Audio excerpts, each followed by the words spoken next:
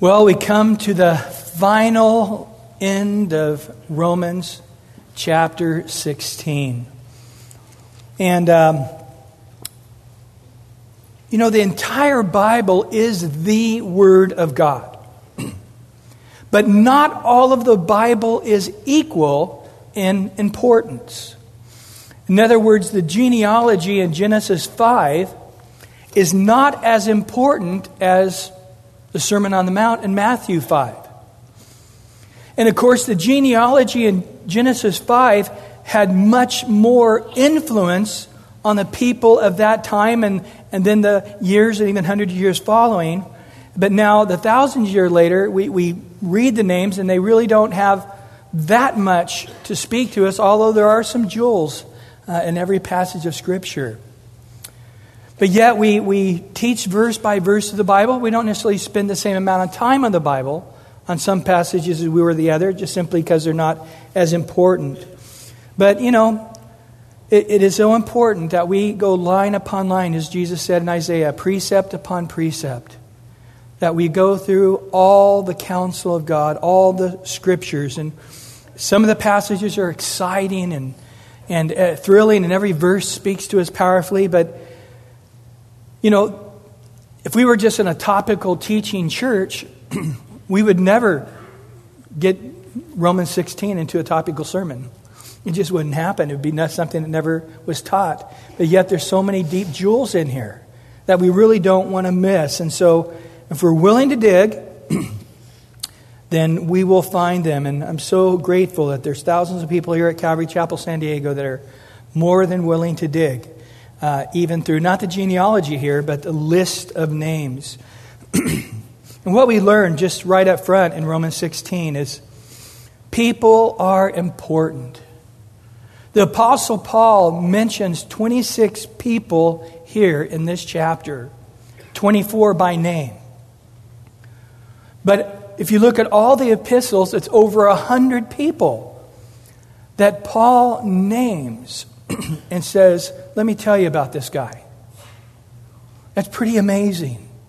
That Paul had these pocket of people that just radically spoke into his life at various times and in various ways. And how thankful he was to God for them. And I'm sure all of us have the same story.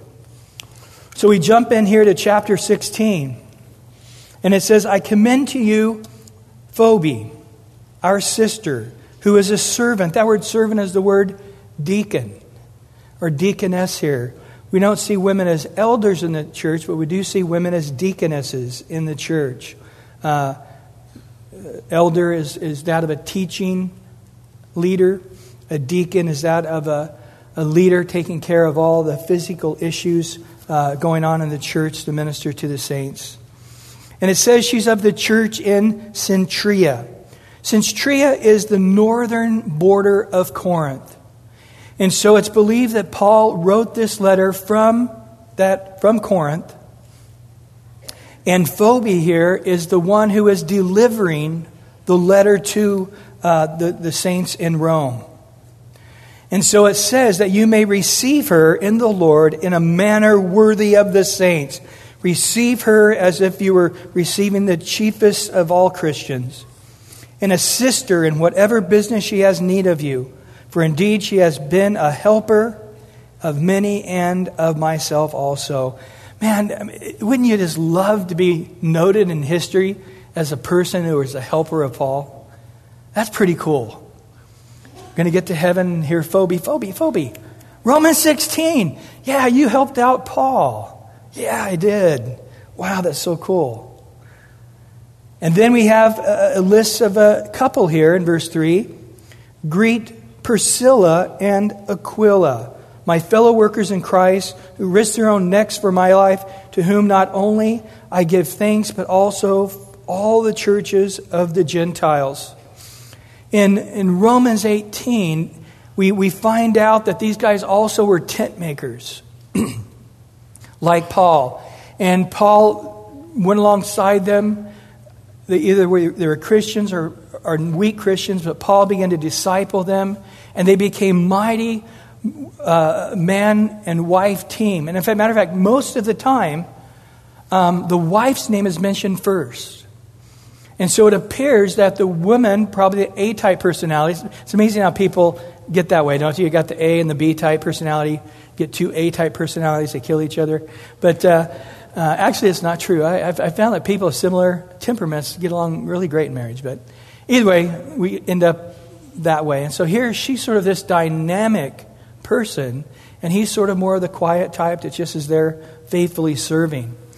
But this husband and wife, they came and found a guy who was a mighty speaker by the name of Apollos.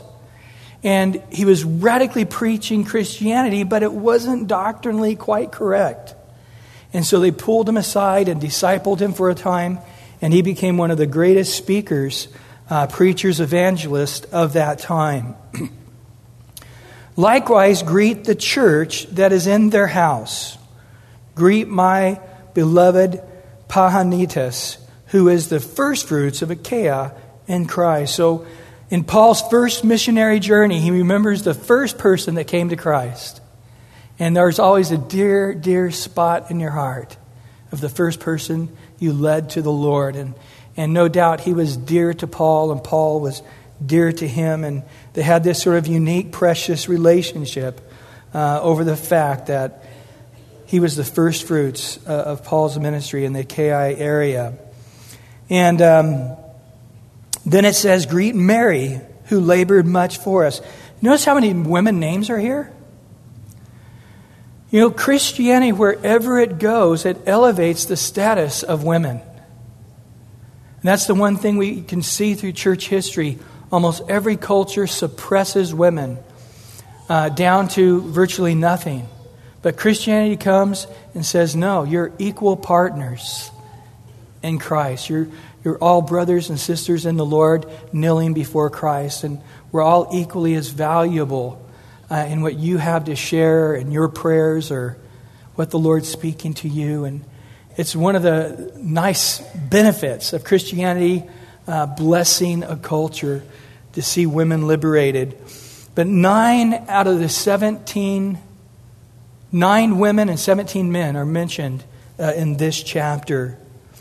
And here he mentions these people that he knows that are there in Rome, people that he's ministered to along the way, bumped along in the way, and they're now in Rome. And so before he even gets to the church in Rome, there's a whole pile of people that are probably leaders there in the church as well that he knows. And he's saying, telling them by name. And so you can just sort of sense the people, Epainetus, who is the first fruits of Achaia. That's me. Oh, wow. Then Mary, that's me. 25 ladies, raise their hand. It's speaking to all of you who labored much for us. There's just a special thing happening. And greet Andronicus and Junia, my countrymen. That word can be just people from Israel, or it can also mean his relatives. We don't know. And my fellow prisoners. They spent time in the prison together. According to church history, Paul was in prison 7 different times.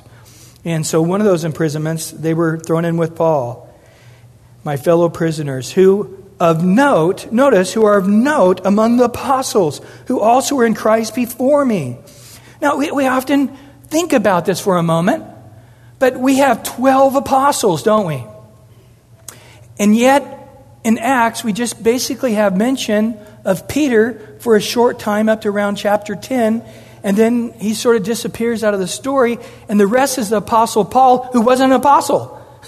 He says, I was born out of due time, and he received direct revelation from Jesus. He did spend 3 years with Jesus in the Arabian desert, but it was by revelation, not by walking and talk with Jesus in the flesh.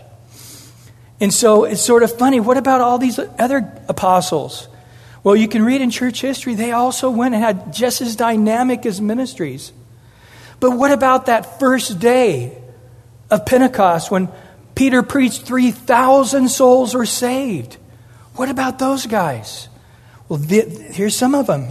Andronicus and Junia, the apostles note them. This can be read in a few different ways. It could be they are noted equal to apostles.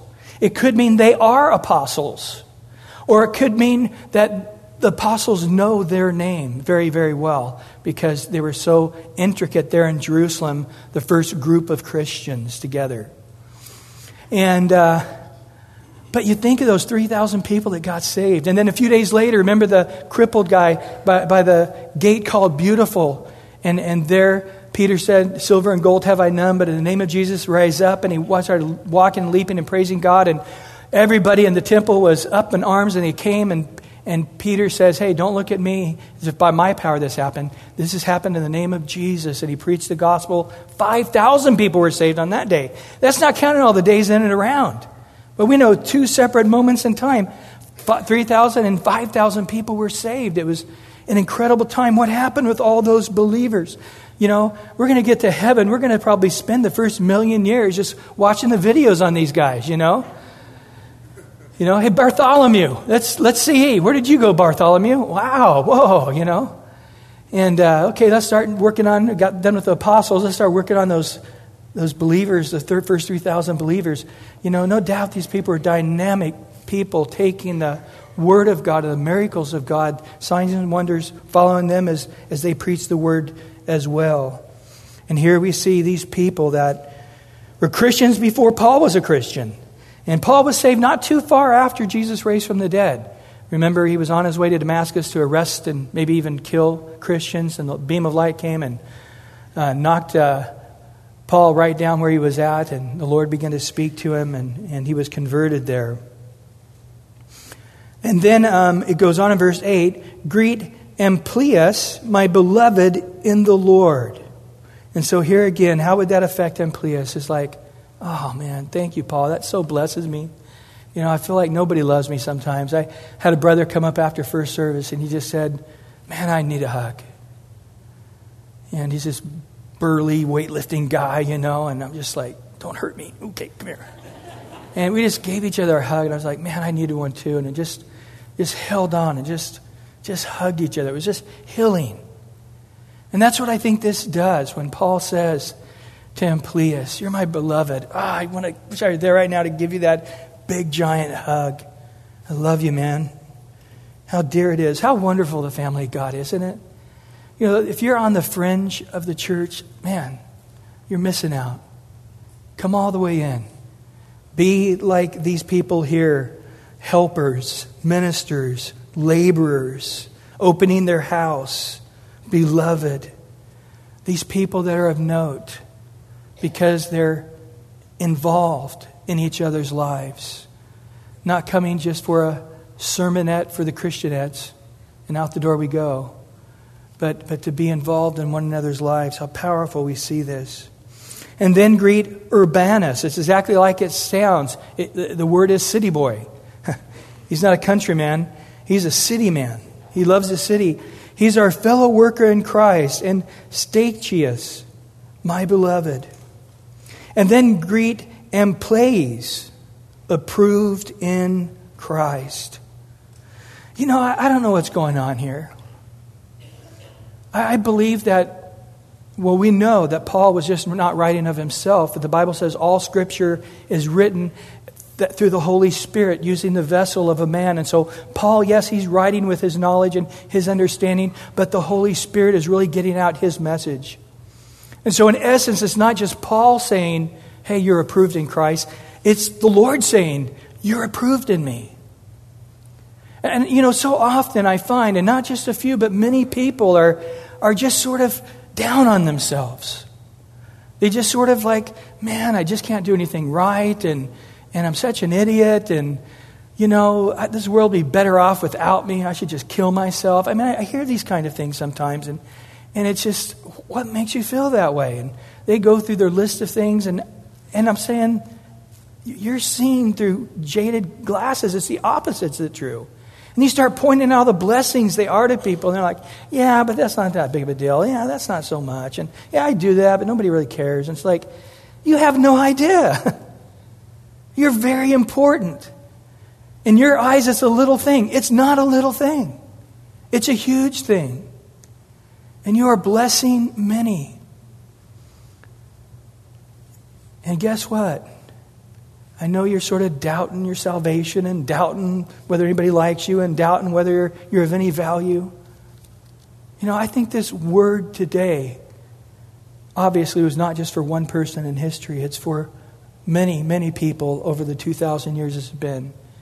And many of you this morning are a place, and God is saying to you, you're approved in me. It's just a matter of time until you step before those pearly gates and hear those words from God. Well done, good and faithful servant. What's the Bible say? Rejoice in the Lord, how? Always. In everything, what? Give thanks. I mean, think about it. Would you have your 6-year-old son sitting on the couch and his face is down, he looks all depressed. Aren't you out playing with the other kids? They don't like me playing. Well, what makes you think that? Nobody likes me. I'm such a screw up. I should just be dead. You know, I'm such a hassle for you and Dad. I just always, I'm messing up. You had to get on to me twice today. You had to spank me yesterday, and you gave me a timeout the day before. I'm always doing this. I'm just a mess up every day. It'd be better if I wasn't here. How many of you parents would rejoice in that existence of your child? Wouldn't that just grieve you as a parent? What do you think it does to God when you have that attitude towards God? He's giving you of His Son. He's giving you of all the love that He's had. Well, I'm always struggling and sinning. Where your sin abounds, His grace abounds more. I don't know if He even loves me. His love is so great, it conquers everything. Life, death, principalities, powers, things present, things to come. You are more than a conqueror through His love for you. He's got you in His hand. He's not going to let you go. You know, God has done everything for us to just say, earth is a trial, but I'm going to heaven and I'm approved in Christ. I may not be approved anywhere else, but I'm approved in Christ. And how the Lord wants that just to pierce many of your hearts today. That's a word from God to you this day. In the second part of verse 10, greet those who are with the household of Aristobulus. We have 5 different house churches that are mentioned here. Typically, the churches met in large congregations, and according to church history, many of these congregations were hundreds of thousands of people. And it was a difficult thing, especially in Rome where Christianity was outlawed. And so they would meet together in groups the best they could. But on a regular basis, they would meet in the house churches undercover. And there they had leaders like pastors who would tend to the flock. And it's very much the way we do it today. We meet here and then we have home Bible studies. And it's always amazing to see how close people get in those home Bible studies. And I know this last season we were going through the Truth Project and heard just so many amazing things, how people were so deeply impacted. And we're starting to back up in January, February. I hope you guys get in if you haven't been in. It's a biblical thing, but it's also just practically a wonderful thing to be near and dear to people. Yeah, you got to share in their suffering, but they share in your suffering. And you also get to share in their joy as they share in your joy. Then it goes on to say in verse 11, greet Herodian, my countrymen. This is take from the word Herod. So somehow this guy was a relative of Herod the Great. Yes, the one who tried to kill Jesus at his birth. And so what we have here is down the line at some point he was a relative, and he might have been a relative of Paul's as well, at least from Israel, probably one of his cousins or something. And in verse 11, greet those who are of the household of Narcissus who are in the Lord. And then greet Tryphena and Tryphosa.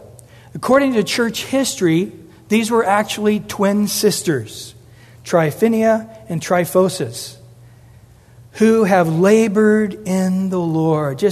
I'm picturing these guys, they're just always there.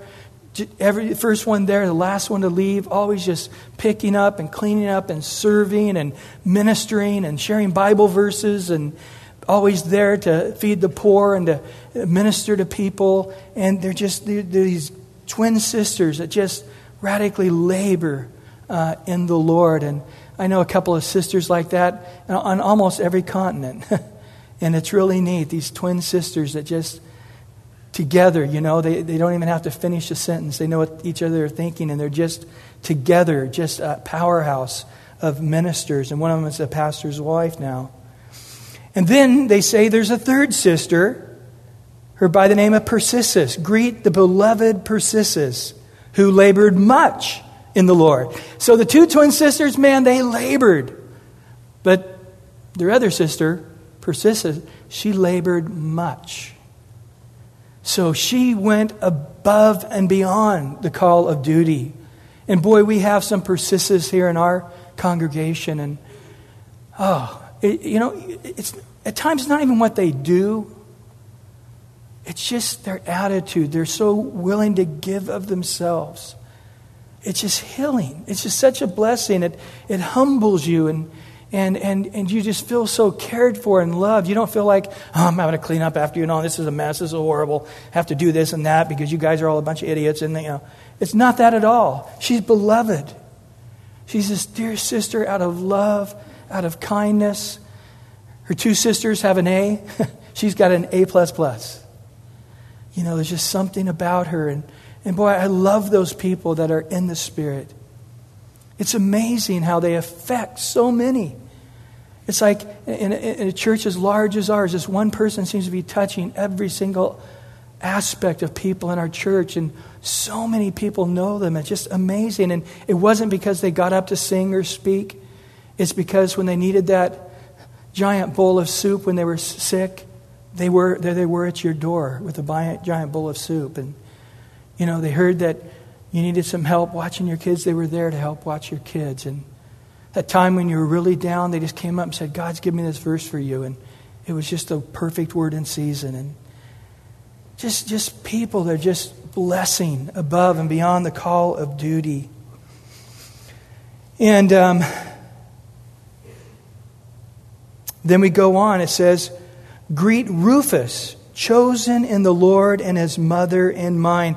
In Mark chapter 15, in verse 21, it says, then they compelled a certain man, Simeon, a Cyrenian. He's from northern Africa, a father of Alexander, and notice here, Rufus, as he was coming out of the country, passing by to bear his cross. So you know the story. Jesus is carrying the cross, but he has been beaten so many days and not given anything to eat or drink. He's dehydrated and he finally just collapses. And the Romans pick out a man. And who did they pick out? They picked out a black man. And here's this black man thinking, man, I'm always being singled out because of the color of my skin. And here I'm being ordered to pick this thing up, and people are spitting on him and cursing him and ripping his beard out, and this is dangerous.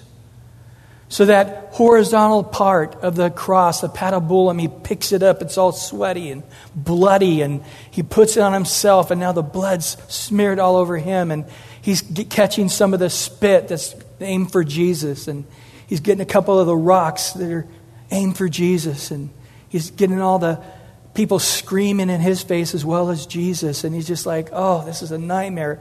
I can't wait till it's over. And finally they come to Golgotha and he's able to dump the thing off. And he's sort of in shock. Sort of watching this. They start nailing Jesus to the cross. And he was there. And we don't have the full story, but he became a believer.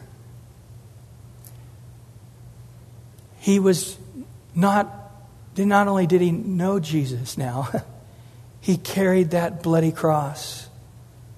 And he realized the impact of it. I was talking with a brother this week who is just is a wonderful Christian, loves the Lord, a great man of character. But he has been bombarded these last couple of years. And he keeps getting these sharp right turns and left turns, and just every way he's just Satan's stomping on him, just trying to get him to quit. But every time he comes up with such a godly character. And he was telling me, he goes, every time I get through that tunnel of hardship, I look back to where I came from and where I am, and I saw there is no other road to get to where I'm at now except through that road. I could not choose that for my kids, but I'm so glad that my Heavenly Father is stronger than me and chose that for me. And we begin to swap stories of how that's so true. Things that we think are just going to crush us, that are horrible. Can't wait till it's over. And we get back, and not every time, but sometimes the Lord lets us see, and we're like, that wasn't a curse at all. It was hard. It was difficult. It was painful. But what a blessing it was. And we talked about King David. Here as a young boy, he's anointed king to be Israel. And he ends up, through a process of time, marrying the king's daughter. And before he knows it, he's sitting at the king's table as one of his own sons, the generals of the army. David just loved Saul and was so loyal to him, but Saul was just tweaked in his brain. And he thought David was trying to overthrow him. The opposite was true. And he picked up his spear and threw at David, and David had to run away. And David ended up running away for 22 and a half years. 15 years in the caves and in the Philistine land, but he got 400 mighty men, a bunch of nobodies who were in debt and were sort of criminals, and then 200 more later, 600. And it says these guys, through David's leadership, became not only mighty men of valor, they became mighty men of God. And now David comes into the country as king, but he can't sit in Jerusalem for 7.5 years. There's a civil war going on. Finally, after 22 and a half years, he comes and he sits on the throne in Jerusalem. And that guy that left Jerusalem 22 and a half years later was no longer in existence. Now that David had sat upon the throne, who had wrote so many psalms, had become so incredibly deep in the Lord, was able to take Israel to the heights that Israel has ever seen. He passed it off to Solomon, but the kingdom that David had conquered and attained to is greater than anyone in Israel's history. And we think, what kind of King David would have been had he just been cruising around Jerusalem and fighting in a couple battles and, being a celebrity around town versus being this man having to walk by faith and just, you read about in the Psalms, just many tears, many hardships, many difficulties. And we just praise God, that He's not concentrating on our life being without pain and suffering. He's concentrating on our character. And here's this Rufus, who now, as he goes step by step through the years, he begins to realize that wasn't a curse at all. I was chosen by God in one of the greatest roles a person can ever play on earth. I was able to be side by side with Jesus and carrying His cross. Yes, I was bloody and sweaty and spit upon and screamed at. I don't care. I was able to bear the cross, not figuratively later on, take up my cross and follow Jesus. I was able to bear His cross. What an incredible thing. Well, we read here, as Mark was a gospel written later, it actually mentions his two sons, who also now were noted ministers of God, Alexander and Rufus.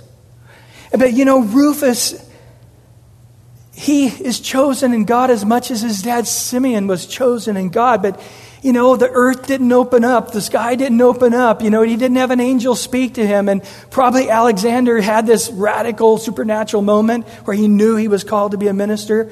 But here's Rufus going, I think I'm supposed to preach. I don't feel much like a pastor. People tell me they're blessed when they hear me. And, I think maybe I'm supposed to do this. And I think sometimes I'm not supposed to do this. Let me tell you a secret. I have never felt like a pastor, ever. And when people ask me, well, should I call you Pastor Brian? It's like, no, Brian, please. And I've talked to my friends, Greg and Brian Parrish and John Wayne and all these guys that are mighty men of God and pastors. I'm like, when did you start feeling like a pastor? It's like, I'm still waiting. I just feel like I'm a servant of God, and I'm just so blessed to declare His word. That's it. I'm just a simple Christian getting to speak in front of all these incredible people. And I'm glad. I'm glad I don't feel like, well, now I need to put on the white collar and, get a slick haircut, and start wearing a tie everywhere or whatever. I'm glad I just feel like a regular Christian. I think Rufus was going that, and Paul is affirming him and saying, Rufus, you may not have had a dynamic moment like your dad and maybe your brother did, but you are equally chosen in the Lord. God can speak in a still small voice as well as He can in the earthquake. He doesn't need some mighty rushing wind. He can speak in a still small breeze. And then notice what he says here. And his mother and mine. Simeon's wife, she's still alive. And Paul is saying, man, I'm part of the family. She's my mom too. I got to go to Africa a few years back. You guys heard Steve Kachengo a few weeks ago. He's the one who picked us up from the airport. But I was with a group of pastors. I can't remember exactly how many, 5, 6, 7. And as we were coming in to land in Africa, we were still in the air, maybe a half an hour away. I just had this overcoming feeling of coming home. I can't explain it.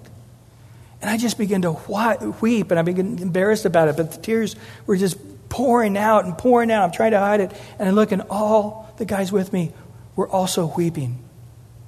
The same way.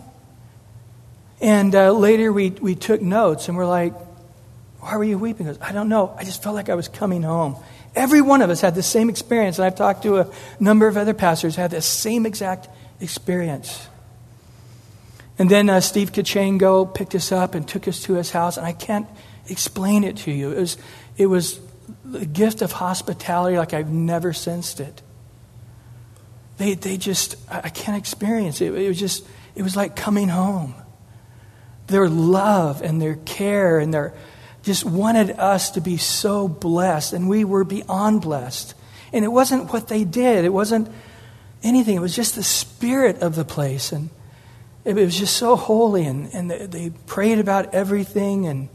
And you met Steve Kachengo. The guy is just a comedian as well. He's just a crack up. And all his kids are that way. And his daughters, just beautiful Christian people. And all the guys with me had the same exact experience. And when we left, it was like our heart was ripping. It was the most amazing experience. And every time I see Steve and his family, the same experience happens. There's such a deep love there. And I've only known him a short time. And I sort of think that maybe this is what Paul was experiencing. Paul was ripped away from his family when he became a Christian. And when you're traveling man and traveling where Christ has never been preached before, every once in a while you just need to feel that sense of home. You know what I'm talking about? And you just walk in there just like, this is my couch. This is my house. And there's my mom. There's my brother. It's so healing. And I know Paul is longing for that moment of refreshment to be at home with mom and the bros and to enjoy that sweet fellowship. And then in verse 14, greet these other wonderful guys, their brethren with them. And then there's some other couple of guys and his sister. Don't you hate it when you forget names? It's the most amazing thing. You get to know people. You've known them for 20 years. And you look at them and you're like, I've said your name for the last 20 years. I can't remember it now. Let me tell you, it gets really scary getting old. It really does. And I hate when that happens. I remember years ago I was on quite a bit onto Every Man and Answer, and I would be with Chuck Smith. And one week I was with him every single day. And on Friday he's going, hi, this is Chuck Smith. And oh my goodness, what is your name again? Brian Newberry. Where are you from again? Like, Chuck, I've been with you every day this week. He goes, don't make fun of me. You'll be there someday. At that point, he was 70 years old and a little above that. And I was just trying to think, how could you be with a guy every single day and forget? Now I know. I totally understand that. And it's so embarrassing. And here Paul is naming all these people, all these real, 5-syllable names, and all of a sudden he can't remember this guy's sister name. What do we do when we're praying? Lord, bless Bob, and I know he's going through this, and Jack, and bless this lady next to him. I can't remember her name. We don't do that, do we? And bless this sister, and bless. It's just a horrible feeling. Let's just all agree together to not be offended when we can't remember each other's names. Okay? It doesn't mean we love you less. It's just we need some kind of vitamin that has not yet been discovered. I don't know. Well, anyway, in verse 16, greet one another with a holy kiss. The churches of Christ greet you. In Luke, Jesus said to Simon the Pharisee, who had brought him in to try to trip Jesus up. He wasn't Jesus' friend by any means. He invited him to lunch, and he sat down, and he was eating, and this woman was overcome with worship, and she came, and she began to wash Jesus' feet with her hair, and this Simon began to think, if this were truly a holy man, he would not let this sinful woman touch him. And Jesus knew the thoughts, had a word of knowledge. And he said, Simon, when I came in here, you didn't wash my feet. You did the rest of your guests. You gave me no kiss, but you did everyone else. So it was customary to give a kiss in this culture. And I'll tell you what, in most cultures of the world, they do not shake hands. I don't know when the shaking the hand thing started, but it's not a good idea. You got this little petri dish of germs, and I'm got it in there all slimy. I'm going to put it with your petri dish of germs. Ooh, we just invented some new germs, some super germs, and now I'm going to go over here and shake this guy's hands. Now we got some, super germs on steroids, and now I'm going to come and pat my kid on the head. Oh, they're sliding down your neck.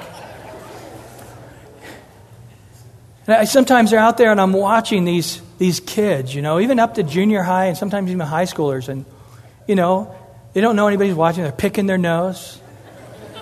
Same finger now in ear, digging. Oh, they just found something on the ground. They picked it up. Oh, they threw it down. I'm not sure what that was. Same hand they grabbed in eating a donut. Dropped the donut, picked it back up. Something slimy is hanging from the donut. And here they come. Pastor Brian, And I'm like, let me give you a hug. Just word to the wise. Anybody junior high and younger, hug. Do not shake their hand for health's sake. But, most of the world, they're doing the bowing thing, or they're doing the kissing. And, I like both of those. The kiss thing, you actually go for the cheek, but you don't even really, sort of in the air. Sometimes you actually touch your cheek a little bit, but it's in the air a little bit. Now, it's fun as older people, they actually do kiss you. They think, you're my kid. And so the older people, they'll give you a big slobber on their cheek, And it's a fun thing. And then go to the Arab cultures, and the men and the women do not give each other any kind of holy kiss or any kind of kiss. But the guys will kiss the guys, the women will kiss the women. But they just give you a big slobbery kiss on your cheek. There it is, and another one on the other cheek. And it's probably why they have beards. Catch the saliva before it comes down. I don't know. But you know what? I got to admit, in those cultures, when they're giving you the kiss, you really do feel more welcomed. You really do feel loved. And it's in the Bible, guys. There's no shaking hands in the Bible. All I'm asking is, let's do the holy thing. Total purity. But, again, when I go to Hungary, it's the girls come and you sort of link elbows to elbows, and you sort of kiss on the outside there, and you do it twice. Go to Serbia, it's 3 times, and if you don't know it, you end up bonking your heads. And they always know who the Americans are. The dumb Americans don't know how to kiss, and so they're, got to watch out. You might get a concussion if you welcome too many of them. But after you've been there a while, you get to know who's Hungarian, who's Serbian, and who gets 2 and who gets 3. And it works out, but it's biblical, but also very, very sanitary. I'm just saying that God's way is usually a physical, healthier way as well. So, it's so funny, after last service, several guys came up and shook my hand and they said, "Oh, I'm supposed to hug you instead." And they gave me a hug after I got their Petri dish. But, I walk by faith, and I go wash my hands immediately before I touch anything. But anyway, we're done with that verse. Verse 17. "Now I urge you, brethren, note or mark those who cause divisions and offenses contrary to the doctrine which you learned, and avoid or excommunicate them." In Proverbs it says there's 6 things that God hates in Proverbs 6. Yea, there's a 7th that is an abomination to God. What is that 7th one? Proverbs 6:19, to bring division amongst God's people. And so he says, when you have people that are coming in and they're contrary to the doctrine which you've learned from us, make a note of them. Probably rebuke them, warn them, do the Matthew 18 of chastisement, and if they don't listen, to kick them out of the church. And he goes on in verse 18, he gives some more interesting information. "For those who are such," listen to this, underline this, "do not serve our Lord Jesus Christ." Some people just don't mature in the Lord. Some people very quickly just eat up the word and are at every church service and in every discipleship, and they're just growing and growing and growing, and then there sort of comes a plateau, but they're still growing. And there's some people that just sort of grow and then they just sort of plateau. Now they've been a Christian 10, 20 years, but they're really not solid in God. They're not solid in doctrine. And so when these guys come, they seem like great men of character, great men of intelligence. Remember in 2 Corinthians 11 it says, "Why are you guys tripped up over these false teachers? You know that Satan himself comes as an angel of light. So how much more the false prophets are also going to come as an angel of light." It says that Satan, Lucifer, was the chiefest of all of God's creation. Wow. Think about a waterfall or the vastness of an ocean, or those little tiny fish in the ocean. The colors are just so radical, and so many of them. They just blow your mind in beauty.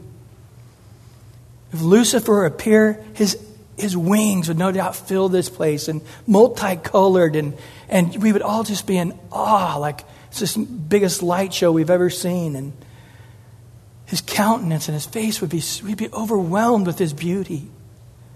His wisdom would sound deep and great. He quotes all the Bible. It wouldn't seem like he's a bad guy at all. It would seem like he's a heavenly being when he's actually a hellish being. And this is why you can't go with appearance. We have the Spirit of God living in us. We have to discern with the Spirit. But young believers, they just get overwhelmed with, well, this guy's a doctor or a lawyer. He's a professor, and he knows Greek, he knows Hebrew, and man, he spoke this, and he studied here, and he talked to some guys in Jerusalem, and they said that they said this, and wow, it's different than what our pastor's teaching, and you know what? He says they're not from the Lord. Now, let me just stop on another point. There are a lot of secondary issues, peripheral issues, and we don't all agree on it here. And that's okay. They're not issues of salvation. There's issues on various customs or methods or various interpretations of secondary doctrinal issues. And that's fine. I fellowship with Baptist pastors and Assembly of God pastors and Foursquare pastors and Methodist pastors. I mean, we all love to talk about the things of God and the things that we agree upon. That's what we share with what God's doing and speaking to our life. We know we don't agree on those peripheral issues, so we don't bring them up, and that's maturity. Sometimes we bring it up just to tease each other, but it's a sweet fellowship, and there's no division there. And it's really immaturity, and the devil's using somebody if there's, like pre-trib. We are pre-trib. We believe that after we're raptured, the 7-year tribulation period begins. Well, all other positions are somewhere in the tribulation or after the tribulation before we ascend into heaven, or there is no rapture at all. And so when I study through it, whatever position I study on, I agree with all of them. And I'm like, I can't agree with all of them, but they're all so right. I'm like, oh, this is the one. Wow, man, that's it. I read the next one. That's the one. I'm sure that's the one. Man, all of them have such good points. I am confident in pre-trib position. And I have people that think they're going to move me. You got to understand, I studied this stuff out in great detail, 30 years ago, 20 years ago, 10 years ago, last year. I didn't come to this decision because, they have the prettiest posters. I know why I believe what I believe. You're not going to change me. But you believe something different, that's fine. We have leaders in our church sometimes that have difference in beliefs and on these peripheral issues. It's not an unusual thing here at all. But they want to make it the main thing, the center thing. They want that to be the reason we exist as a church, and it's not. We teach through the Bible. And the neat thing about studying every verse of the Bible, it's not only do we study all the counsel of God, but we study it to the amount that God wants. So if the end times comes up once, then that's all we teach it in 10-year once. If it comes up at 30 times, we teach it 30 times. If marriage comes up 10 times, then we teach it 10 times. However many it comes up, that's what we teach. So it's not only the whole counsel of Scripture, but in the priority and in the amount God has given, what to be emphasized. And so again, our leaders know, and so many of you have been with us so long, the red flags go up. As soon as we hear this guy in pride and on his hobby horse and trying to bring people aside. I know Pastor Brian taught this morning, but let me show this verse to you and this verse to you. And you know what? It doesn't matter if they're right. They're wrong in causing division. And this is not of the Lord. But I can prove it to you. It's right. We may get to heaven and God said, Brian, you were wrong on that point. And the guy you kicked out of church, he was right on that point. It's possible. But either way, he was wrong in bringing division in the church. So that is the priority, that we'd all keep the unity of the Spirit in the bond of peace. That is right up there on the top of God's priority list, that we would remain in the same love, of the same heart, of the same mind. And, through the years, I've changed my positions on many different things. I mean, not drastically, but little tweaks here and there that I've grown. I'm always open to hear what anybody has to say. But when they turn in that way to say, you know what, I'm going to make sure everybody knows the truth and not what you're teaching them. You know what? That's a divisive spirit.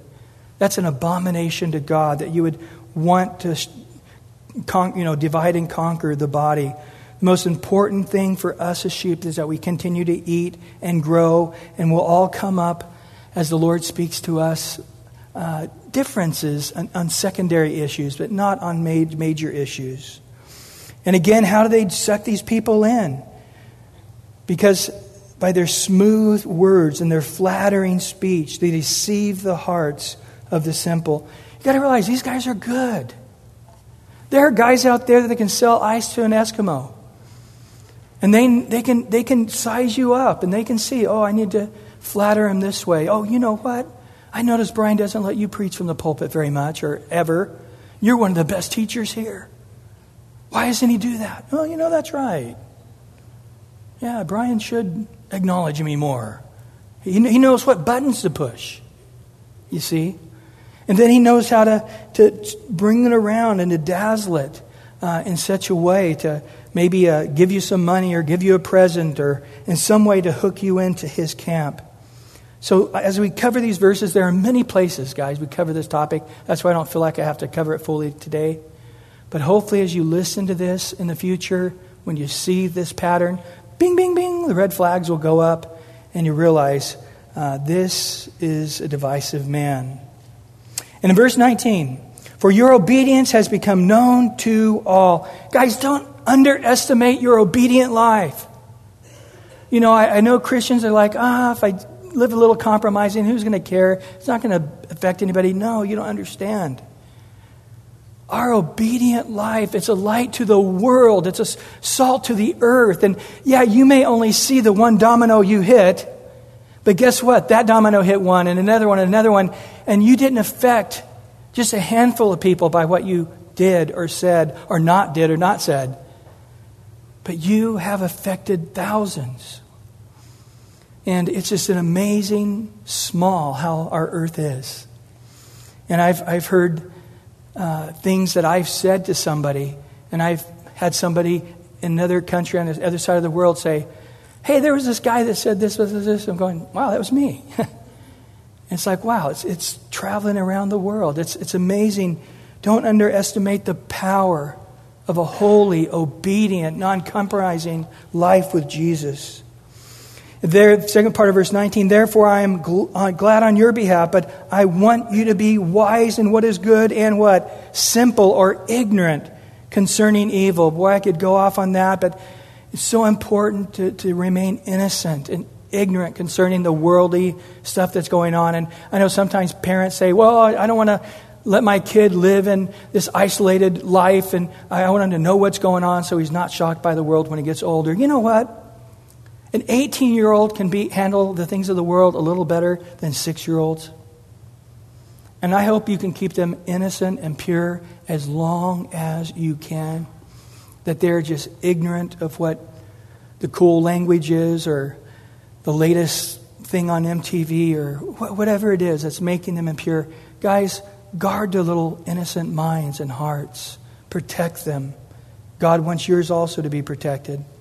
And in verse 20, and the God of peace will crush Satan under your feet shortly. Amen to that? The Lord's seeing the day. It's not very long that we're going to be looking down on this one who's crushed. And it says he's going to look like a worm. And all the nations of the world will say, that's the one that caused such terror?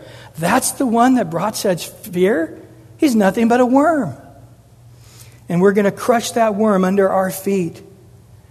And the grace of our Lord Jesus Christ be with you. Amen. First conclusion. Second conclusion.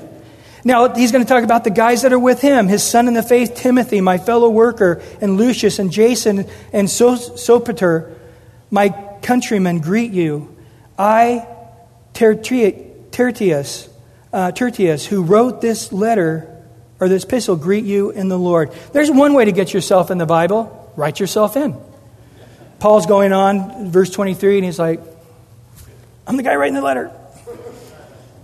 And in verse 23, Gaius, my host, and the host of the whole church greet you.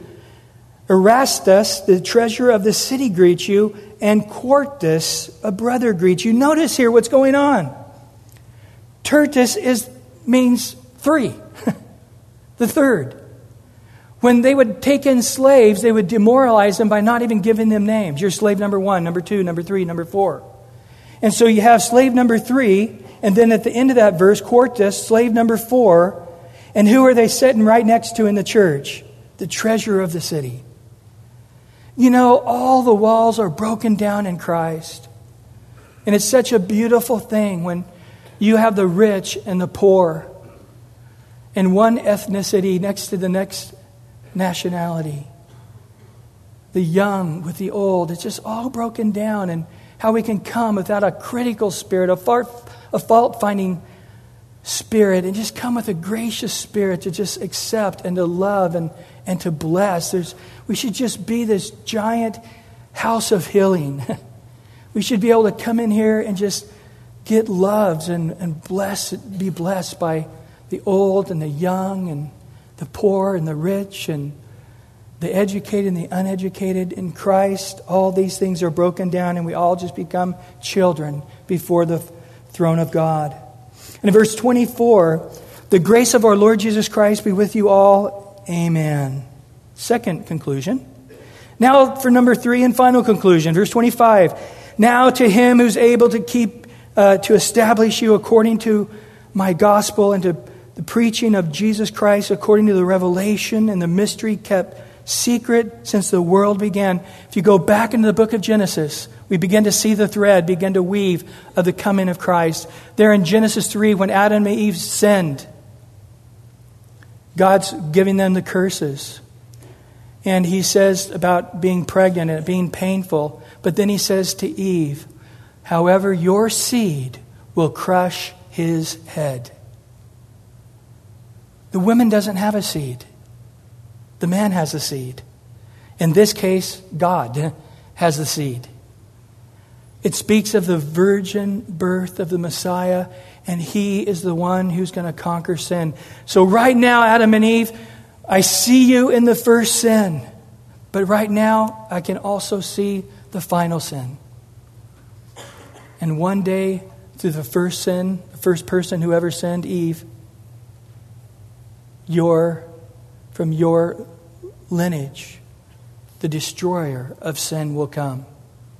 And here we see out all through the gospel, Abraham offering up Isaac, all these various things. The mystery has been kept secret, but now in verse 26 has been made manifest, and the prophetic scripture made known to all the nations, all peoples everywhere, according to the commandment of the other everlasting God, for obedience to the faith. All the scriptures have been revealed to us by the Holy Spirit that we might walk in a greater obedience than any generation before us. And here it ends now with a great worship. To God alone wise be glory through Jesus Christ forever. And everybody said, amen. Lord, thank you as we've dug and found these precious jewels. You've told us that if we will labor and dig, we shall find. And boy, we found some today. And we know this isn't the most exciting passage of Scripture, but it speaks of historicity. It speaks of people's names and houses and jobs and how they affected the body of Christ in the world. And it's the same with us. How so many of us here, Lord, affect one another so greatly and open our eyes to see how important every one of us, even if we're just a little toenail, we're important. And let all the hands and the feet realize that they have a ministry, to take heed to that ministry and do it, because we all need it. The Lord, you'd put into our hearts to serve one another, to love one another, that we would all give of our tithes and offerings to see all the ministry that can be done here be done. That we would honor one another by praying for one another and recognizing and loving one another and knowing each other's names and speaking the word to each and every one of us. Lord, please, let what's happening here, as precious as it is, in this coming year be 1,000 times more precious. And let us bring many to obedience and to the faith just by our existence and our love and our faith and our fruitfulness. And we ask this in Jesus' name. And all of God's people said, amen, amen. God bless you. Have a wonderful day. Here's a tip for you. Come early tonight. We have 15 minutes of some wonderful music before it starts. Get a close seat while you can. All the children come in tonight. We're just going to have a great time. The whole thing's going to last about 45 minutes. Just going to be a fun family night together. Amen? See you. Bye-bye. Thank you, Lord.